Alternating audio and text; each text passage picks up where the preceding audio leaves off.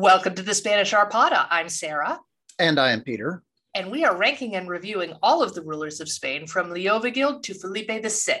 And this week we're going to be reviewing al-Aziz. Son of our previous. Okay. So his full name is al-Aziz ibn Musa. There has to be an Ibn and Musa in there Ibn somewhere. Musa. Okay. Here's a little piece of ignorance. Is Abdal, is that one word or two? So a lot of times you'll see it written as two words and even written as the name Abdul. Now, Abdul is not technically a name. It means servant of, right? So it has to go with another name. Typically, it's written ABD, Abd, and then al-Aziz, AL-AZIZ. Okay. So all Abd right. al-Aziz. All right. Good. I'm putting that down. Good. Yes. All right. Learning so many things. We are. And just think, this is just another situation where forms where you fill out your name doesn't work if you're not from the culture. Right.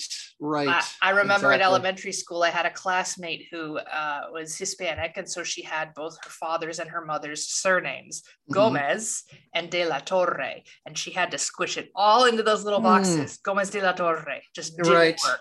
Nope. So, yep, Abdelaziz probably would have had the same issue. Right. Okay, let's talk about sources.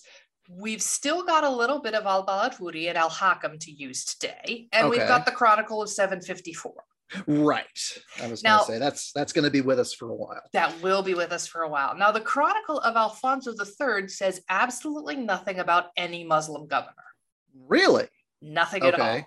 There's a paragraph about how bad the conquest was, and then it skips right over to the first Asturian king. Wow. Yada, yada, yada, the governors. That's really shocking. At 50 whole years of nothing. So, right. Okay. So we won't be using them. Oh, just as well. Yeah. We'll have to leave that source behind until we get to the Asturians.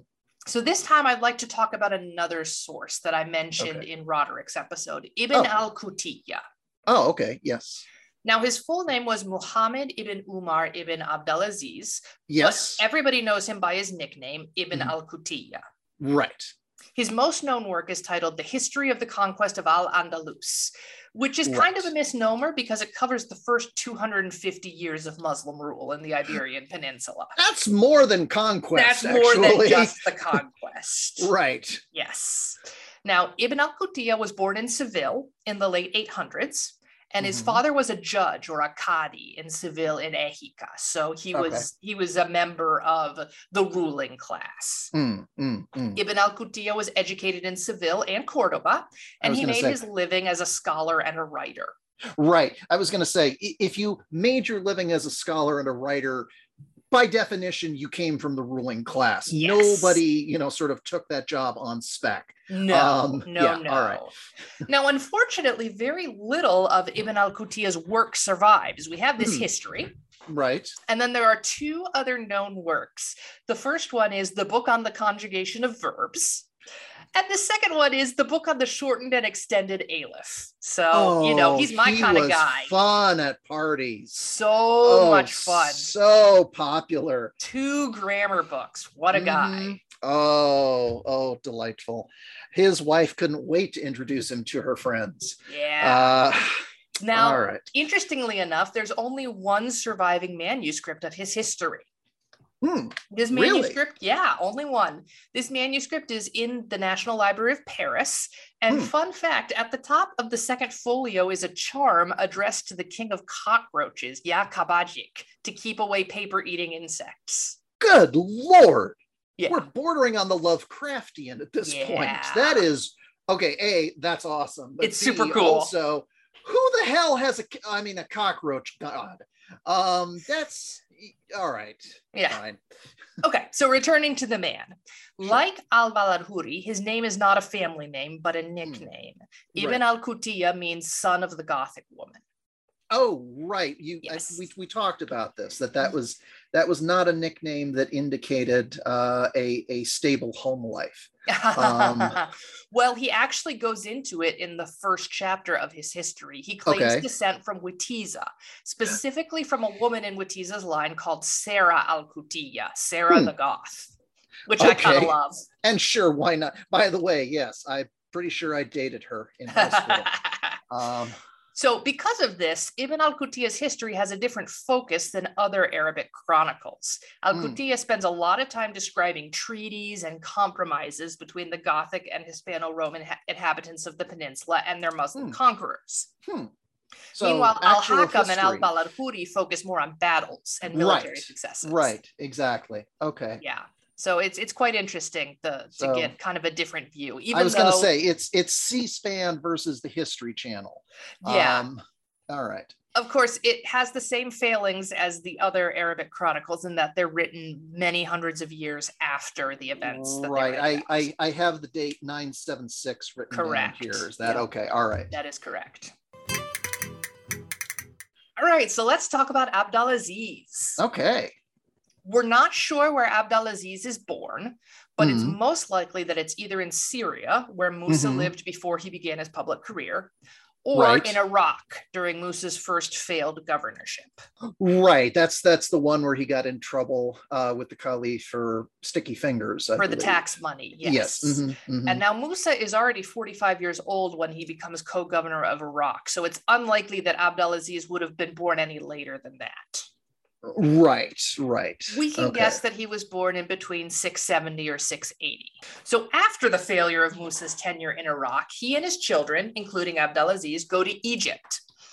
Right. Because they're under the patronage of the OG al-Aziz, the one our guy's named after. Of course. Yeah. Right.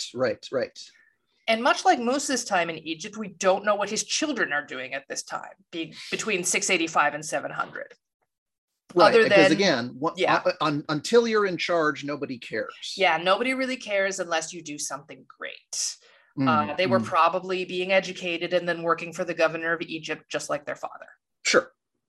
And when Musa becomes governor of Ifriqiya in around the year 700, his sons go with him to Kairouan, Tunisia.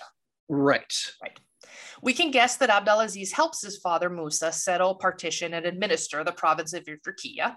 And this guess is based on the fact that another one of his brothers, Marwan, is specifically named by al-Hakam as going with Musa to capture Tangiers. Okay. Yeah. So al-Aziz would have been in his late 20s or early 30s at this point. So he's definitely of an age to participate in the conquest of North Africa. Right. Okay.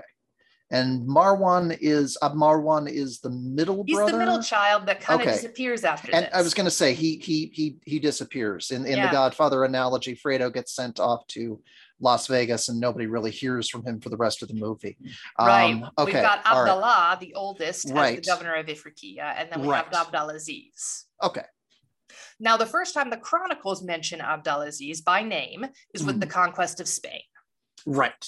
Musa and his family are probably just chilling in Kairouan when Musa gets a message from Tariq informing him that, hey, by the way, just popped over the straits, killed the Spanish king in battle. The ultimate not for nothing but letter, quick text. By the by. Yeah, no. Musa, as I mentioned in the last episode, is angry about displeased. That was not your job, sir. No. So Abdulaziz's oldest brother, Abdallah, gets left in charge in Kairouan, but Abdulaziz himself goes with his father, along with, quote, the chiefs of the Arabs, the commanders, and the leaders of the Berbers. By the way, are we all thinking of Musa in this scenario as the chief in every 1980s action movie, where the Mel Gibson character or the Schwarzenegger character goes rogue as a cop and the chief is the one that has to come in and do all the paperwork and screams and throws things? Well, he brings quite a contingent with him to do that. Yes. This contingent actually also includes a military commander named Habib ibn Abi Ubaida al-Firi. I mention him because he's going to come into the story more. Okay. So Habib goes along. Habib, okay. And they all head to Spain together in mid-712. Okay. So this means that Abdulaziz participates in the sieges of Seville and Mérida. Right. He has front row, right? Yes, and he's getting military experience under his belt if he hadn't already had it conquering North Africa. Right. However, and at this point, he's not. There's no brothers with him, so he's the only brother there. He's now the only son of the guy in charge, so presumably there's a little more preeminence. in his participation. Okay, all right. Yeah, as a matter of fact, after Merida falls, Abdelaziz and his father part ways. Right? Musa goes off to Cordoba, and he tells Abdelaziz, he gives him orders to continue pacifying the region. Oh, pacifying is one of the great euphemisms of history. Yes. All right. And we know this, not just because of the stories, but because Musa goes to Cordoba to demand an accounting from Tariq, but Abdelaziz and the military commander Habib are not there because their names show up on a charter in the year 713. Okay. Now, the charter was signed in eastern Spain. So most likely, Abdelaziz spends the early part of the year 713, after his father left for Cordoba, crossing the south of Spain from northwest to southeast, capturing and pacifying towns as he goes. Okay, so basically he's Euro railing it. Yeah. All right, taking in the local cuisine and okay, cool. Yeah, just cutting across the entirety of Spain. Right, excellent. And in fact, the Chronicle of 754 states that it is Abdelaziz who, quote, pacified all of Spain under the yoke of tribute, end quote. So it's not far-fetched to assume this, that Abdelaziz played an integral role in making the Iberian Peninsula come under Muslim rule. If nothing else, you travel across an entire country with an army and keep the army together, provisioned, that alone argues for a certain level of competence. Yes. Or at least the ability to delegate the hell out of a lot of responsibility. Now, after pacifying basically the whole of Andalusia, Abdelaziz returns to Seville. That's going to be the capital of Muslim Spain instead of Toledo. Okay, right. Well, it got all those churches in Toledo that were built by all the Goths, and we need to put up mosques. It's interesting you say that because there's no royal palace in Seville. So Abdelaziz sets up in the monastery of Santa Rufina. Oh, that seems deliberately insulting. They also reconsecrate the church part as a mosque. Of course they did. Yeah. Okay. So he's living in the monastery. The church is now a mosque. Okay, sure. Why not?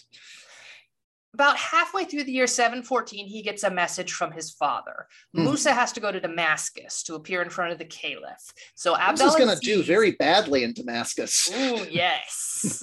So Abdelaziz is going to be governor of Al-Andalus while he's gone. All right. Now, the Iberian Peninsula is far from settled at this point, but Habib is also staying behind, so Musa isn't too worried. Okay, good. Yeah, he's going to be supportive. All right. Now, it's probably at this time that Abdelaziz gets married. Ah, all right. I bet you can guess to whom. Well, no, I can't. Well, they're there with an entire army, which is all full of men. And they show up in a territory that they've conquered, which has men and women. He's going to marry a local girl, is he? He is. I see. But not just any local girl. That wouldn't be enough for the governor. Okay. He marries Roderick's widow. Whoa! That is bold. Yes. That is straight up Richard III stuff. I know I killed your husband, but I mean, this is... Well, technically, Tariq killed her husband. I know, but still. I mean, come on. Yep. So Abdelaziz and Ejilona are married not long after Musa leaves. Wow. Okay. Now, I'm sure that wasn't uncomfortable pillow talk. Well, this marriage is not popular among the Muslim contingent. Or among Ejilona, I'm guessing. Keep going. Well, for one thing, Ejilona does not convert upon marriage. I don't know if she continues to practice Christianity, but she definitely does not become a Muslim. Oh, man. Christmas is going to be so awkward. Secondly, now I don't know, nobody knows any of her personal feelings, right? Okay. How did she feel about having to marry her conqueror? Right. But regardless of how she personally felt, she definitely wanted to make the most of it. Right? Okay. She's like, okay, I'm in this situation, but I'm married to the ruler of Spain again. So that's what we're going to do. Still married to the top guy. I mean, But she's still in the medieval king's mindset. She wants her new husband to behave how she thinks a ruler of Spain should. Oh, okay. Yeah. No. And what this means is wearing a crown, sitting on a throne, etc., etc. Yep.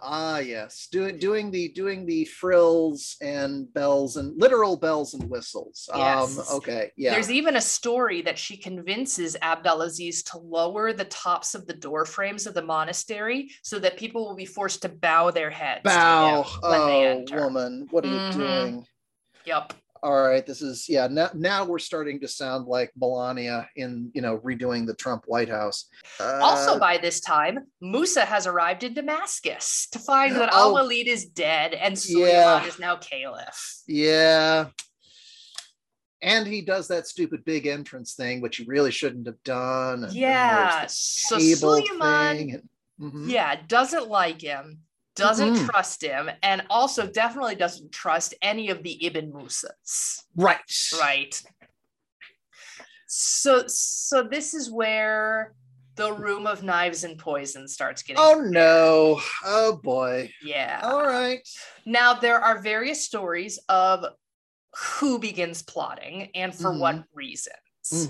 Some sources say that the plotting, the rooms of knives and poison, was first set up by Habib. There is a long-standing tradition in Spain of the leader of an army looking at the king and saying, I've got an army. There's that. So from these sources, the story goes that Habib starts feeding the caliph information about how Abdelaziz is behaving now with the crown and the throne and the bowing, and even starts making up stuff like Abdelaziz is becoming Christian. Oh, you weasel. Okay. Yeah. Suleiman, the caliph, is really concerned about this because he's afraid that Abdelaziz is going to cut off Spain from the caliphate and declare himself king of an independent nation. Well, Suleiman has not been what you would call terribly kind to, Abdelaziz's father. No. So there's some legit fear of that, I suspect. Right. So the caliph then tells Habib and another guy named Ziyad ibn al-Nabika that they should kill Abdelaziz. Right. That's one possibility. Second possibility is that the caliph Suleiman, on his own, because he already doesn't like Musa, decides that he wants to get rid of all the Ibn Musas. Yeah, I would say that's entirely, Suleiman seems to have a pretty good head on his shoulders, and you don't degrade and humiliate a man and then leave his son in charge of a distant province. And as a matter of fact, right around this time, Suleiman takes Abdallah out of the job of the governor of Ifriqiya and puts in his own man. Yeah. This is that's sounding. This could just be a confluence of a weasel in Habib and a shrewd leader in Suleiman. But yeah, okay, all right. And there are some other sources, including the Chronicle of 754, that blame one of Abdelaziz's cousins, a guy named Ayub, who simply wanted to overthrow Abdelaziz and take power for himself.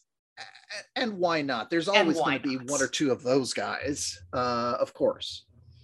So let's go to what Al-Qutiyya says about these plots. Okay. Quote, one morning he, Abdelaziz, went to the mosque and stood in front of the mihrab where he recited the surah Al-Fatiha, the opening chapter of the Quran, and the surah called the event. Then the people drew their swords and set about him all at once. Yes. Not everybody. The people referring to Habib and Ziyad and Ayub and these people. Right. I was going to say that although this is starting to sound like a conspiracy in an Oliver Stone movie, it might as well just be everyone. Everyone stands up from prayer and just runs through. Sure. They cut off his head and sent it to Suleiman. This took place in March 716 in the Mosque of Rufina, overlooking the plain of Seville, as Abdelaziz was then living in the church of Santa Rufina. Okay. Well, that was quick. So they stab him to death. Yeah. Then they cut off his head and they send it back to Suleiman. And apparently Suleiman had the head displayed in court when Musa was there. Of course he did. And he asked Musa, do you know this man? To make sure that he saw. And Musa's response was, yes, this is a man who prayed and fasted. Uh-huh. Basically nice. saying this was a good man. And you killed a fellow Muslim. Nice going. You killed a fellow Muslim in a mosque immediately after opening prayer. Yeah. You really think this is going to go down well with the Almighty? Okay. So now there's no governor in Spain. They are left to themselves. And what happens is that Abdulaziz's cousin Ayub declares himself governor. That's why people think that he was involved. Sure. And fair. Now, he declares himself governor, but that's not what's supposed to happen. What's supposed to happen is the governor of Ifriqiya is supposed to name the governor of Al-Andalus. Or the caliph can do it himself if he wants. Or the caliph, right, exactly. But the problem is, okay, first they have to stab him so he's dead. Yes. Then they have to send the head all the way to Damascus. That takes a while. Suleiman has to know. Maybe you better put that head in a Ziploc bag because it is not going to get there fresh. Let's hope they put it on ice. Yeah, exactly. So once Suleiman finds out, then he has to tell the governor of Ifriqiya that it has happened. Yes. Then the governor of Ifriqiya has to pick somebody else to be governor and then send that person to Al-Andalus. Oh, man. This is like trying to get a stoplight put in through City Hall. It just endless stages and, So what this means is that Ayub is technically the governor of Spain for about 6 months. But eventually all of this telephone game does get through. The governor of Ifriqiya, who is now Suleiman's man, gets to pick. Right, exactly. I was going to say the brother has been replaced. So the brother is not dead. Abdallah is still living. He was just set aside. He's no longer the governor. Anyway, the new governor of Ifriqiya does name a man named Al-Hur, and then Al-Hur has to go to Spain to say, hey, here's my letter. I've been officially appointed. And when that happens, Ayub does step down. Okay. Which is why some people think that Ayub wasn't involved, because if he wanted to take power, why did he just go, oh, okay. Either that or he finally got the job and realized, I have to get up when every morning? No. Do over. Yeah, so that's the life and governorship of Abdulaziz Al-Hur. Well, that was brisk. He begins his governorship, and we'll talk about him next time. So you want to rate him? I mean, yes. Yeah, not as jam-packed as Musa's, but no, we got a couple things to talk about. This was not Musa. Okay, all right. All right.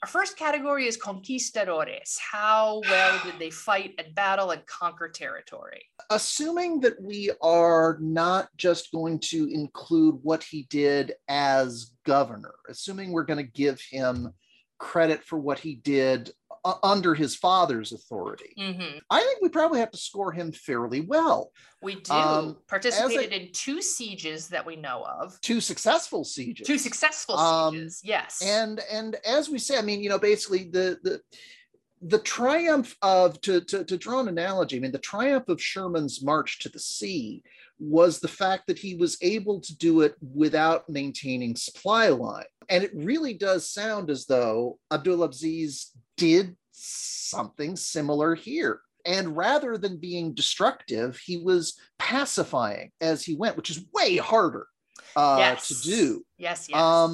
So a lot of it was he participated in those 2 big ones, but a lot of the mopping up he did by himself. Right.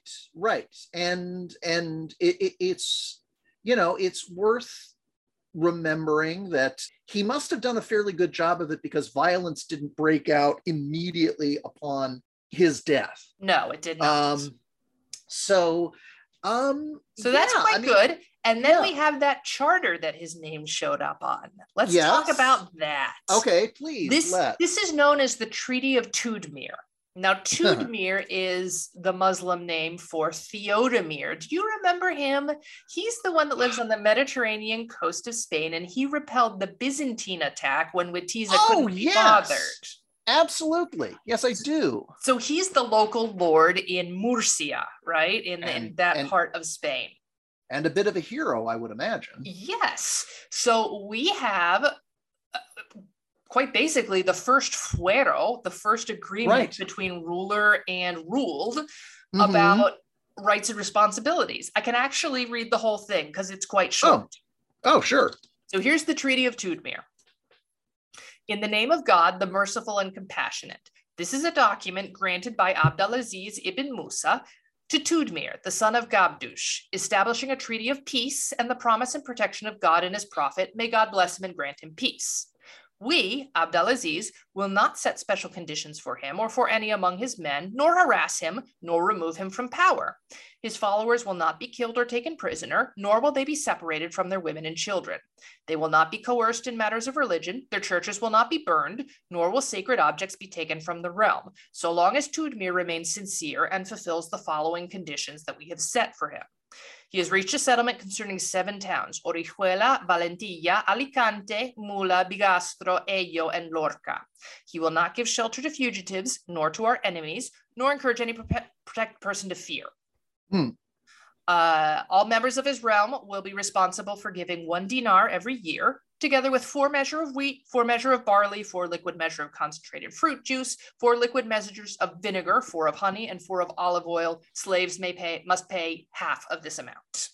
Wow. The names of witnesses follow. The document is dated from the Muslim month of Rajab in the year 94. This is April 713.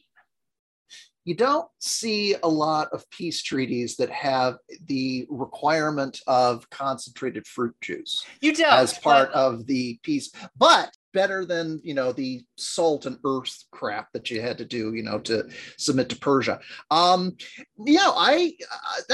actually a pretty good treaty. I mean, if I were, I was going to say, if I were Theodovir, I would, or Tudmir, I would absolutely go along with that. That is a good deal. Yeah. Particularly given the degree to which, the people in, I'm just going to call them Theodovir's district, were probably not in a position to put up much of a fight. No, they weren't. But this shows that al-Aziz is definitely in his father's mold here. He's good at war. Evil and fraudulent peace. Yes. So he's good at war. He's able to conquer territory that way, but he's also willing to offer fueros, rights to the people, as long as they agree to work with him. Yeah, this is sort of helping to explain the rapidity of the expanse of the caliphate. Yes. So yeah, I like it. That's good. And again, we want to keep in mind that conquistador is not just it is conquering, which can obviously be done with an army and with violence, but it also can be done with mutual treaties. So yeah, I'm rather impressed on the whole. Didn't do too much as governor. No, he didn't. So there is that, but I'm thinking a 6. I'm thinking a 6 on this one. I'm going to agree with that. He didn't go north with his father and Tariq, so he doesn't get the credit for the vastness of land. Right. He did conquer land. He was involved in the conquest, and he was willing to do it both with war and with peace. Right, exactly. And I think that's really good. Exactly. I I'm going to give him a 7, actually. Oh, wow. Okay. Yep. All right. So that is a 13 for Conquistadores. It's a good start. Good start. Our next category is No Me Digas. Well, he married a Christian woman. I was going to say, who didn't convert. Who was also the widow of one of the people that was killed by, let us say, the military forces that he was one of the leaders of. Yes. And it's possible that a lot of these stories have come down to us are exaggerated. Oh, I'm sure. Right. If Habib was feeding exaggerations to the caliph. Right. Right. The rumor that he had become Christian or that he wanted to be king of a Christian nation. He was always known as a devout Muslim. So I think that's all kind of I was going to say, given where he was murdered, Habib's whole story falls apart. Right. So right off the bat. However, it is things that obviously people, at least in the Muslim world, were talking about. Oh, hell yes. I mean, if we're talking about people actually using the phrase "no me digas," the marriage alone was the cause of a great deal of, pearl clutching and monocle dropping. I mean, that's absolutely shocking. I find it interesting that he married Ejilona after Musa went back to Damascus. I don't know if we should read anything into that, but it's certainly interesting. Yes. Huh. Yeah. That's pretty good. It's pretty good. There's no other, like, he didn't chop the heads off babies and put them on spikes, and he didn't genocide anybody, and he didn't, despite what Christian historians would like him to have done. Right. No. He didn't take up with, now the Chronicle of 754 does claim that al-Aziz took wives and concubines among the Gothic people and then repudiated them. I don't know how. Nobody else mentions anything like that. Not even other Christian sources. So yeah, I don't know. I don't know. Right. It doesn't seem like it's in his character. Right. And I mean, we're still in the early days of the expansion of the caliphate. You kind of want to imagine that there's not a lot of grotesque hypocrisy going on yet, that it takes a while for corruption to set in. Yeah, maybe if you're the caliph or you're up there at court, then you're walking around dripping in jewels and being very hypocritical. Yeah, but given that Abdelaziz seems to be very serious about the whole pacification thing, you don't pacify a country by raping its, I mean, you just don't. I mean, I don't want to go down this thread any further, but let's just say it would be very contrary to an agenda that he seems to have been very diligent in pursuing. Yes. So I'm gonna side eye the Chronicle 754 on that one. Yes. But the marriage alone is worth at least a 5. And I mean, I'm not seeing, I mean, he doesn't seem to have any of his father's greed. That doesn't seem to be a thing. He doesn't seem to, as we say, there's no Leovigild level cruelty or savagery. But he probably could have been a little harsher on his enemies, like Leovigild. That might have helped things a bit. But he wasn't. That's true. A little, I was going to say a little more of the sword, a little less with the, back scratcher. Okay, so I think a 5 feels about right to me. I'll agree with that. I'll also give him a 5. So that is a 10 for No Me Digas. All right, our next category is orthodoxia. How orthodox were they? Well, he was stabbed while praying. I was going to say he was stabbed while praying. But obviously, this was something he did a lot because they knew where to find him. Right, exactly. So, I mean, this is definitely one of those things where do you kill Thomas Becket? You kill him in the cathedral. It's where you can find him. Right. So we have direct evidence of him being personally religious. Right, exactly. On the other hand, anything else? I don't have anything else for this category.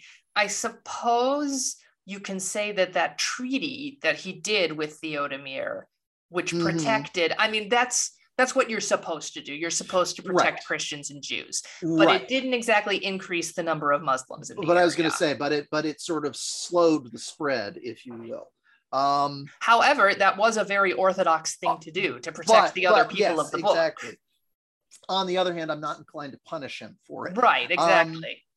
That said, we don't, obviously he's not on the throne. He's well, that's kind of he was on the throne. That's I was going to say he shouldn't have been on the throne. And that sort of, again, if we think about if the stories about Ejilona and her influence on him are true. Not necessarily that she's going to convert him to Christianity, but it feels like she's making his sort of Muslim-y asceticism soften a bit.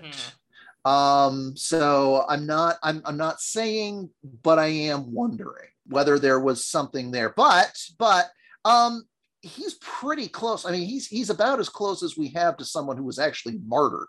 That is to say, stabbed to death in a house of worship at the end of a prayer. Yeah, there's a lot to be said for the fact that died because he was being observant. Something to be said for that. But I'm not thinking much more than a 3. There just isn't a lot of oomph there, in my opinion. That's fair. Yeah, I'll also give a 3. That makes sense. Yep. So that is a 6 for orthodoxia.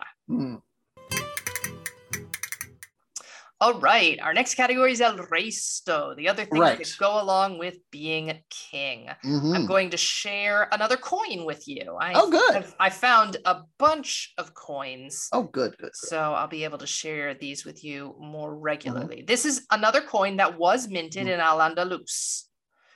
But it doesn't have any words on it. So it's not as cool as the bilingual coin. It's not, but it's not bad. I mean, it's the worst thing that could be said for it is it looks a little generic. But we have the sun again on one side. The sun. And then on the other side, we have like a scepter or a cup. It looks exactly like a pawn. Oh, yeah, it does. I mean, for those of you at home, it looks exactly like a pawn, which I'm sure it isn't, but that is what it looks like. But you're right. I mean,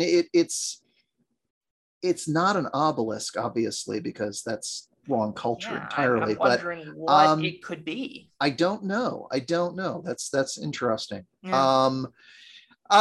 Well, it's got to be theoretically somewhat abstract. All right. Yeah. Not a bad in coin. the next episode, I'm going to share a coin that was minted in Damascus. So we'll see what the good coins look like. But that is that. Okay. Length of rule, he was governor for about 2 years, from 714 to 716. So that's all he got. That's not great.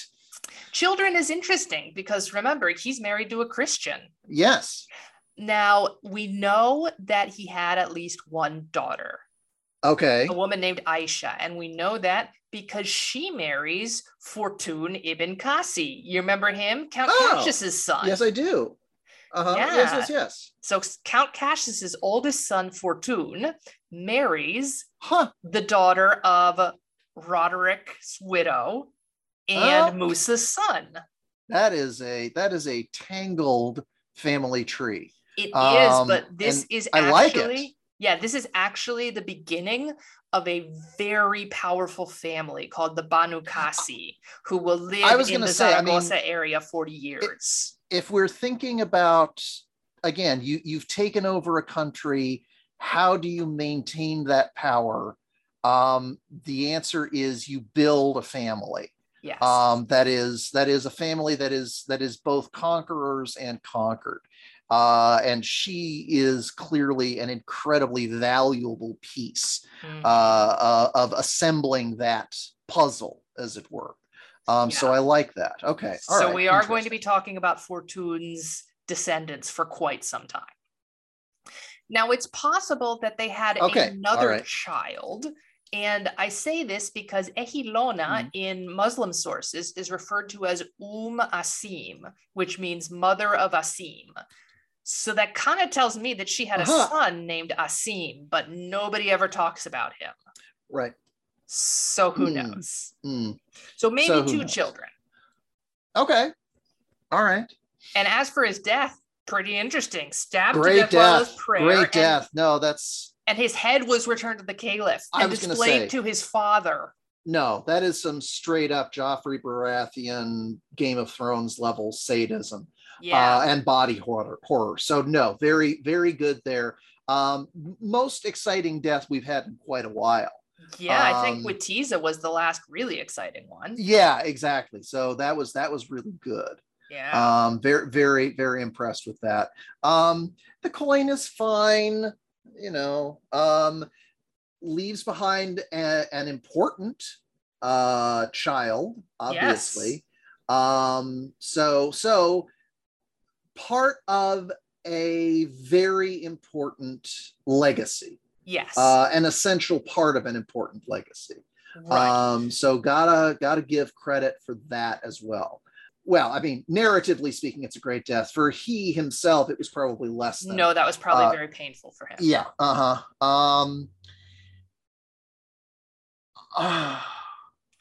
5 feels high to me. It does, because I feel like he didn't leave.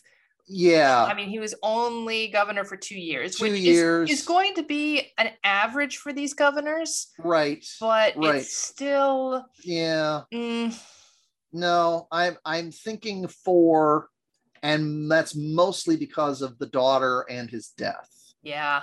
4 sounds good. Yeah. Yeah. So that is an 8.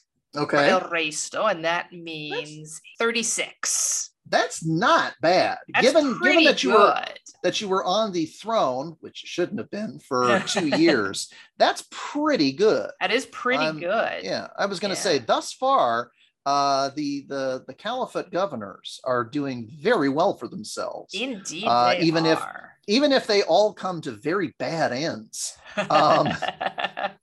Well, that leaves us only one question to ask. Fuero or fuera? Ooh. Let him sign the charter, or do we tell him to get out? Ooh, this is tough. I feel like this is literally the first ruler we've had that has actually signed a fuero. That's true. That is true. That is very true.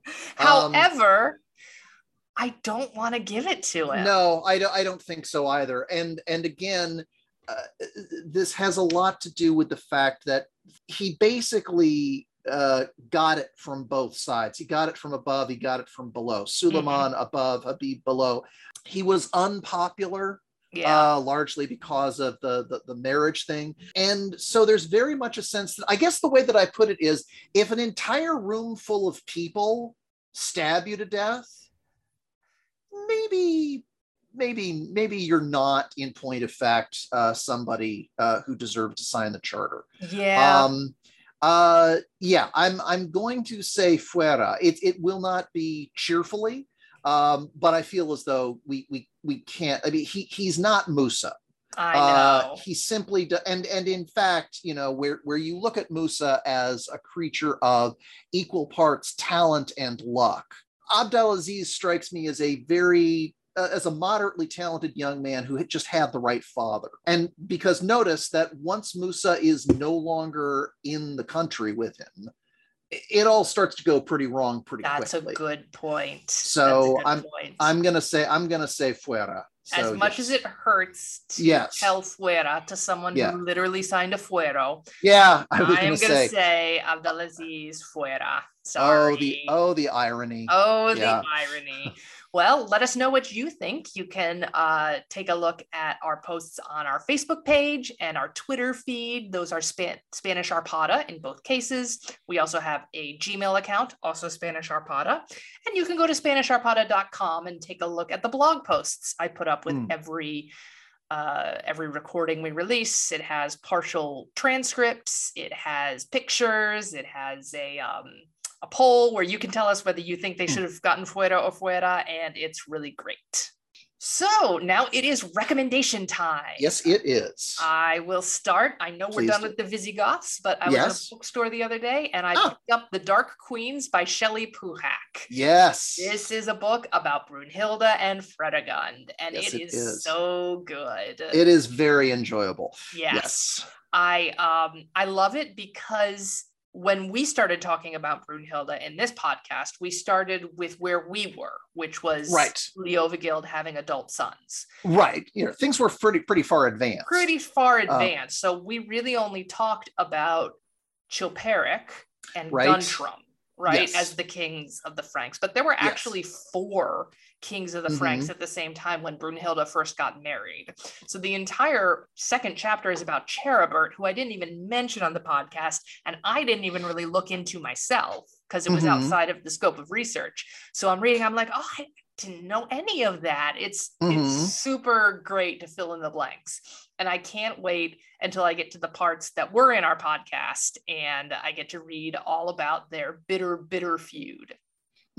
Yes. So that is my recommendation. If you loved hearing about Brunhilde and Fredegund, then you should get The Dark Queens. Of course you did. Yes. They're awesome. So The Dark Queens by Shelley Puhak, Puhak, is my recommendation. Nice. Well, I am going to, as I have vowed, I'm not going to recommend cocktails while we're doing the Muslims.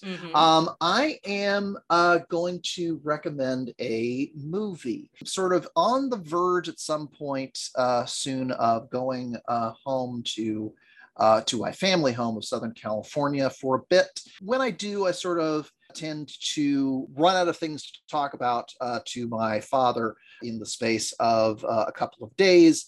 And then we just start to go through the movies that he has on his shelf. And we watch them together in lieu of conversation about the weather. And what that means is we tend to end up watching movies that were favorites of my mother. Who passed away a few years ago. And so one of the movies that I realized I was looking forward to watching again, one of her favorite movies, is a somewhat obscure comedy directed by Stanley Tucci. Everybody knows Stanley Tucci for Big Night primarily. And the movie that he directed immediately after it was a slapstick farce called The Imposters.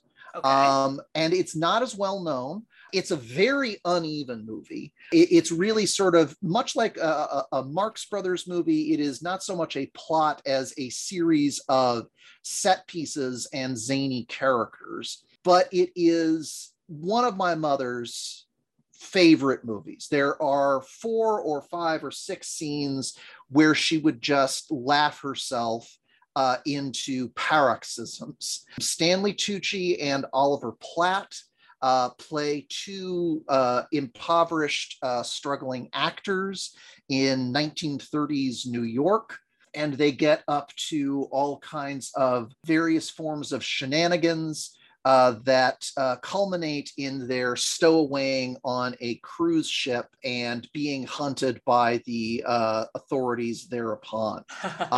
And it is a cast of ringers, in addition to Oliver Platt and Stanley Tucci. And yes, they do play up on the fact that their names are Stan and Ollie.